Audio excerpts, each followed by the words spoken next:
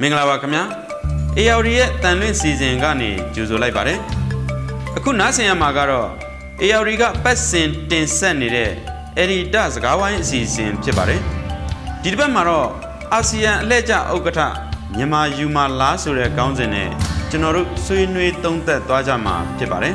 ကျွန်တော်ကတော့ ARD မြန်မာပိုင်းသတင်းတောက်ချုပ်ကြောက်ခပါကျွန်တော်နဲ့အတူတူဆွေးနွေးမဲ့သူကတော့ ARD ရဲ့ Editor ချုပ်ကိုအောင်စောဖြစ်ပါတယ်ကောင်းမင်္ဂလာပါမင်္ဂလာပါကိုကျော်က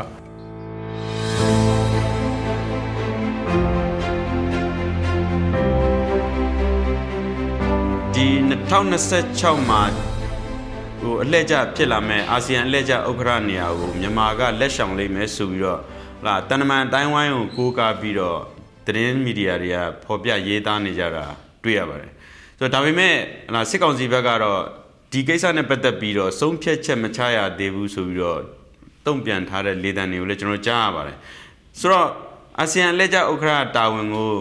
ယူနိုင်မှာလားမယူနိုင်ဘူးလားဒါနဲ့ပတ်သက်ပြီးရင်းဆုံးစသုံးသပ်ပြီးပါမယူနိုင်ပါဘူးနောက်ပြီးတော့ဆုံးဖြတ်တာမဆုံးဖြတ်တာကစစ်ကောင်စီအလုံးမဟုတ်ဘူးလို့ထင်ပါတယ်ပြီးခဲ့တဲ့ဦးတန်းရွှေနာဝတနာဖစစ်ဆိုခစ်မှာလဲမြန်မာအဲ့လိုပဲအာဆီယံဥက္ကဋ္ဌရာထူးနဲ့လွဲခဲ့ရပါတယ်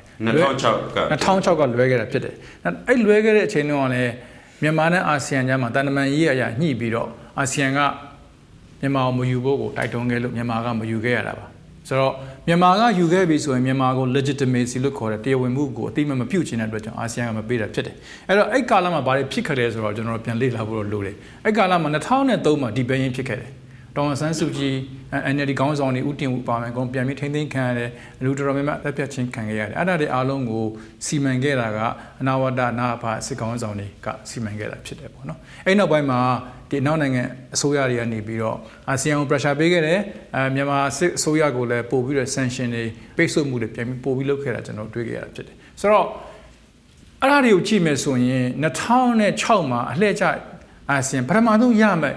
ဒီတရဖူကိုသူလွဲခဲ့ရတယ်ပေါ့နော်သူဥက္ကဋ္ဌရာထူးသူလွဲခဲ့တယ်ပေါ့နော်ဆိုတော့အဲ့ဒါတွေနောက်ခံအကြောင်းအရာပြည်တွင်းမတည်ငြိမ်မှုတွေကြောင့်အာဆီယံကသူ့ကိုပေးလို့မရဘူး။ဘာကြောင့်လဲဆိုတော့အာဆီယံရဲ့ trading partner လို့ခေါ်တဲ့ကုန်သွယ်ဘက်တွေအာဆီယံရဲ့ dialogue partner လို့ခေါ်တဲ့အနောက်နိုင်ငံနဲ့ US အပါအဝင် EU ပါအနောက်နိုင်ငံတွေကအာဆီယံကနေပြီးမြန်မာစစ်ဆိုဥက္ကဋ္ဌရာထူးပေးပြီးအင်ရှင်ဖြစ်လက်ခံကျင်းပမယ်ဆိုရင်လက်မခံနိုင်ဘူးဆိုတာကိုအာဆီယံရဲ့မဟာမိတ်နိုင်ငံတွေအတိအလင်းပြောခဲ့ပြီးသားဖြစ်တယ်။အခုတစ်ခေါက်ဆိုရင်ပို့ပြီးစိုးမဲ့အခြေအနေမှာရှိပါတယ်။အဲ့တော့ဆုံးဖြတ်တာမဆုံးဖြတ်တာကစစ်ကောင်စီဘက်ကနဲ့မဆိုင်ဘူးလို့ကျွန်တော်ထင်တယ်။အာဆီယံဘက်ကမြန်မာပြည်ရဲ့အခြေအနေတွေနောက်2နှစ်3နှစ်မှာလည်းပို့ပြီးတော့တည်ငြိမ်တဲ့ဘက်ကိုသွားဖို့လားလားမရှိဘူးလို့တွက်ချက်ပြီးသားဖြစ်တဲ့အတွက်ကြောင့်နောက်နှစ်ဆိုရင်လောနိုင်ငံလာဟောက်စားနေပြီးတော့အာဆီယံဥက္ကဋ္ဌရာထူးရမှာဖြစ်တယ်။2026မှာမြန်မာကအာဆီယံဥက္ကဋ္ဌကိုယူပြီးတော့အိမ်မှာထဲထဲဝါဝါကျင်းပဖို့အတွက်နောက်ခံအခြေအနေတွေပြည်တွင်းရဲ့အခြေအနေတွေအမပေးလို့တွက်ချက်လို့ရပါတယ်ဆိုတော့သဘောက2025-26တိမြန်မာနိုင်ငံရဲ့အခြေအနေတည်ငြိမ်မှုမရှိဘူးလို့ကျွန်တော်တွက်ဆလို့ရတယ်ဟုတ်ကဲ့ဆိုတော့ဒီအခြေအနေတွေဟာဟလာဒီမြန်မာပြည်တွင်းမှာခုနကကောင်ပြောသလိုဟလာဒီအခြေအနေတည်ငြိမ်မှုလုံခြုံမှုအခြေအနေတွေနဲ့ပတ်သက်ပြီးတော့တိုက်ရိုက်အချိုးကျတယ်ပေါ့လေဆိုတော့မြန်မာပြည်မှာလည်းသိတဲ့အတိုင်းပဲအခုကအခြေအနေကတော်တော်ဆိုးနေရေချိန်ကပိုပြီးမြင့်တက်လာတယ်ပြီးခဲ့တဲ့အပတ်ထဲမှာပဲလားဒီစစ်ကောင်းဆောင်နေနေတဲ့ဒီနေပြည်တော်နဲ့အနီးတစ်ဝိုက်ထိပါတော်လိုင်းဖွဲ့တွေဝင်ပြီးတော့စကန်သိန်းတိုက်ပွဲတွေဆင်နွှဲလာတာကိုတွေ့ရတယ်ဆိုတော့တည်ငြိမ်မှုအခြေအနေကတော့ပိုပြီးဆိုးတာပေါ့လေဒီခုနအခြေအနေနဲ့ဓာတ်ရိုက်ကြတာဟုတ်ကျွန်တော်တစ်ခေါက်ပြောချင်တာမြန်မာပြည်မှာအာဏာသိမ်းတဲ့ခြင်းနဲ့စပြီးတော့အာဆီယံရဲ့အမြင့်ဆုံးလုံနိုင်တဲ့ punishment လို့ခေါ်တဲ့ဟာလားအပြစ်ဒဏ်ပေးတာကဘာလဲဆိုတော့မြန်မာစစ်ကောင်စီရဲ့နိုင်ငံခြားရေးဝန်ကြီးအပါအဝင်ထိပ်တန်းစစ်ခေါင်းဆောင်တွေအကုန်လုံးကိုအာဆီယံရဲ့ high level meeting လို့ခေါ်တဲ့အစည်းအစည်းအဝေးတွေအကုန်လုံးကိုတက်ရောက်ဖို့အတွက်ပိတ်ပင်ခဲ့တာပဲဖြစ်တယ်ဆိုတော့ပိတ်ပင်ခဲ့တာဒီနှစ်နဲ့ဆိုရင်2နှစ်3နှစ်ရှိပြီလို့ကျွန်တော်တို့ပြောလို့ရပါတယ်ဆိုတော့ဒါဟာအာဆီယံရဲ့ standard ရကြည့်မယ်ဆိုရင်တော့မိမိရဲ့အဖွဲ့ဝင်နိုင်ငံတစ်ခုအမြင့်ဆုံးကြတဲ့ဒဏ်ခတ်မှုတစ်ခုလို့ကျွန်တော်တို့ပြောလို့ရပါတယ်ဒါမျိုးကအာဆီယံရဲ့သမိုင်းမှာဒါမျိုးမလုပ်ခဲ့ဘူးပါဘူး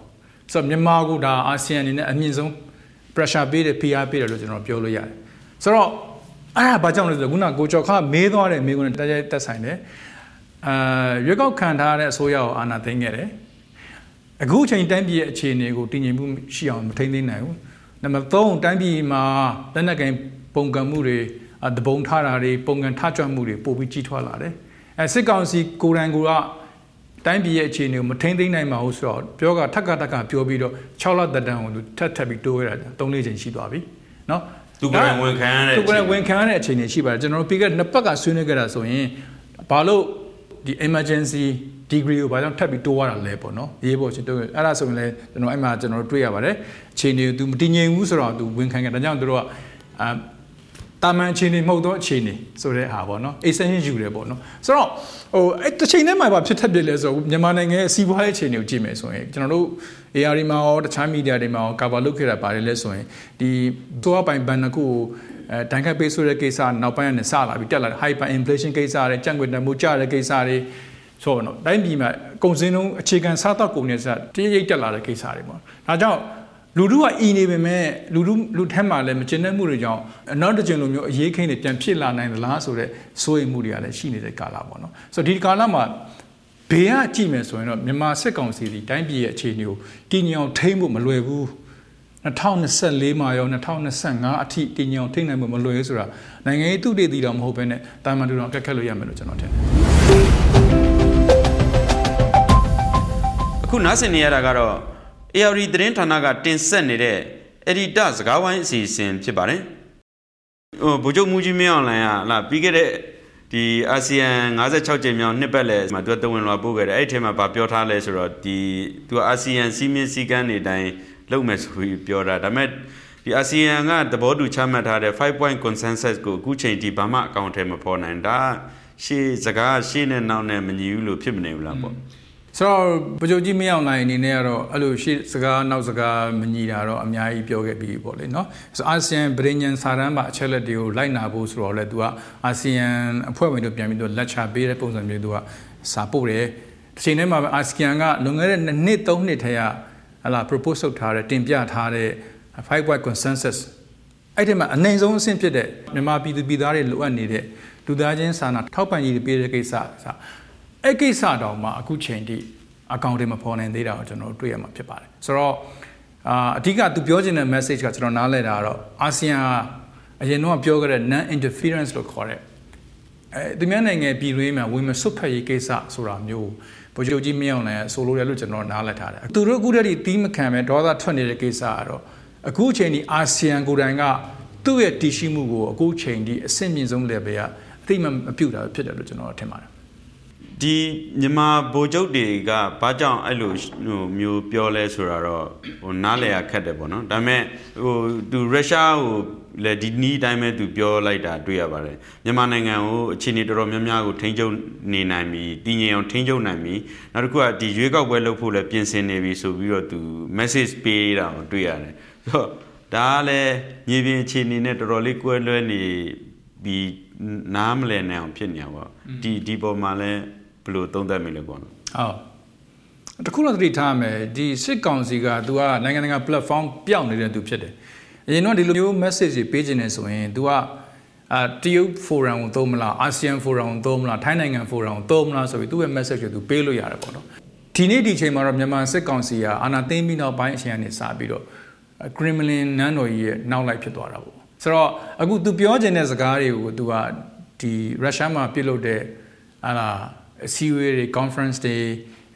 forum တွေမှာသူပြောချင်တဲ့ message ကိုထွက်ပြီးပြောတာပေါ့နော်အဲ့မှာကျွန်တော်ကိုကျော်ကမေးတဲ့မေးခွန်းမှာပေါ့အခုဆက်တဲ့ချိန်မြောက်နိုင်ငံတကာလုံခြုံရေးညီလာခံအဲ့မှာစစ်ကောင်စီကခန့်ထားတဲ့ကာဝေးဝင်ကြီးအသစ်ဗိုလ်ချုပ်ကြီးတင်အောင်ဆန်းတက်ရောက်တယ်ဒါပေမဲ့သူ့အပေါ်မှာမေးခွန်းပေးတာကတော့သူတို့ရဲ့ boss ဖြစ်တဲ့ဗိုလ်ချုပ်ကြီးမင်းအောင်လှိုင်တက်ပြောတာပေါ့နော်ဒါပေမဲ့အဲ့ဒီမှာတခုပြောချင်တာကလွန်ခဲ့တဲ့လကသူကတိုင်းပြည်အခြေအနေတာမန်အခြေအနေမဟုတ်ဘူးဆိုပြီးတော့သူ extension ယူခဲ့တယ်6လထပ်ပြီးယူတယ်ပေါ့နော်ဒါပေမဲ့အဲ့မှာသူကဘာကိုပြောသွားလဲဆိုတော့မြန်မာနိုင်ငံလက်ရှိအခြေအနေကိုဘာပြောလဲဆိုအချို့ဒေသတွေကလွှဲရင်လည်းနေရာဒေသအများစုမှာနိုင်ငံရေးစီးပွားရေးလုံခြုံရေးအရာတည်ငြိမ်မှုရှိအောင်ဆောင်ရွက်ထားနိုင်ပြီဖြစ်တယ်လို့သူကပြောသွားတယ်ဒါငွေနဲ့လကတော့တည်ငြိမ်မှုမရှိဘူးဒေသတော်များများကိုဆုံးရှုံးထားတယ်လို့စစ်ကောင်စီဘက်ကနေပြောထားခဲ့တာရှိပါတယ်နောက်ထပ်ပြောတာပါလဲဆိုလွတ်လပ်တရားမျှတတဲ့ပါတီစုံဒီမိုကရေစီရွေးကောက်ပွဲကျင်းပပြီးတော့အနိုင်ရတဲ့ပါတီကိုနိုင်ငံတော်အာဏာပြန်လည်အနှင်းအတွက်ကြိုးပမ်းအားထုတ်နေတယ်ဆိုပြီးတော့အဲ့ဒီညီလာခံမှာပဲသူကမိန့်ခွန်းပြောခဲ့တာကိုကျွန်တော်တွေ့ရတယ်ဆိုတော့တစ်ခါထပ်ပြီးတော့တွေးစရာမေးစရာရှိသွားတာစစ်ကောင်စီက ရွေးကောက်ပွဲတကယ်လှုပ်ချင်နေသလား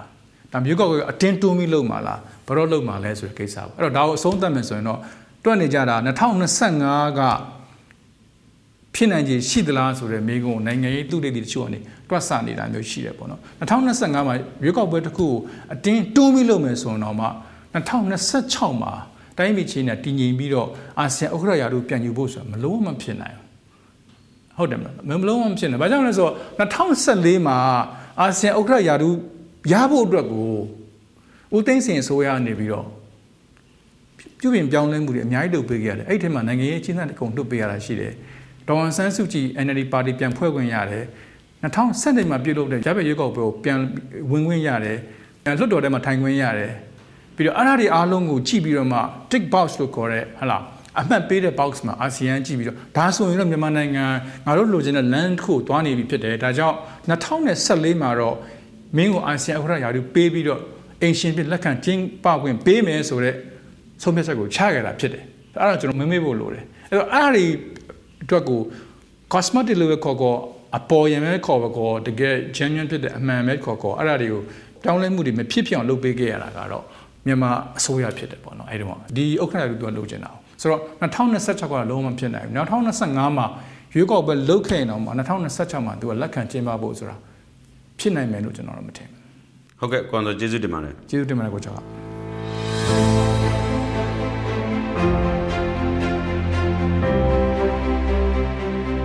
ဟုတ်ကဲ့အခုနားဆင်ခဲ့ရတာကတော့ AR သတင်းဌာနကပတ်စဉ်တင်ဆက်နေတဲ့Editorial စကားဝိုင်းအစီအစဉ်ဖြစ်ပါတယ်အခုလိုနားဆင်ပေးခဲ့ကြသူတွေကိုလည်းလက်ရှိကြုံတွေ့နေကြရတဲ့အခက်အခဲအကျက်အတဲတွေကြားကမြန်ဆုံးလွတ်မြောက်ကြပါစေလို့ဆုမွန်ကောင်းတောင်းပေးပါတယ်ခင်ဗျာ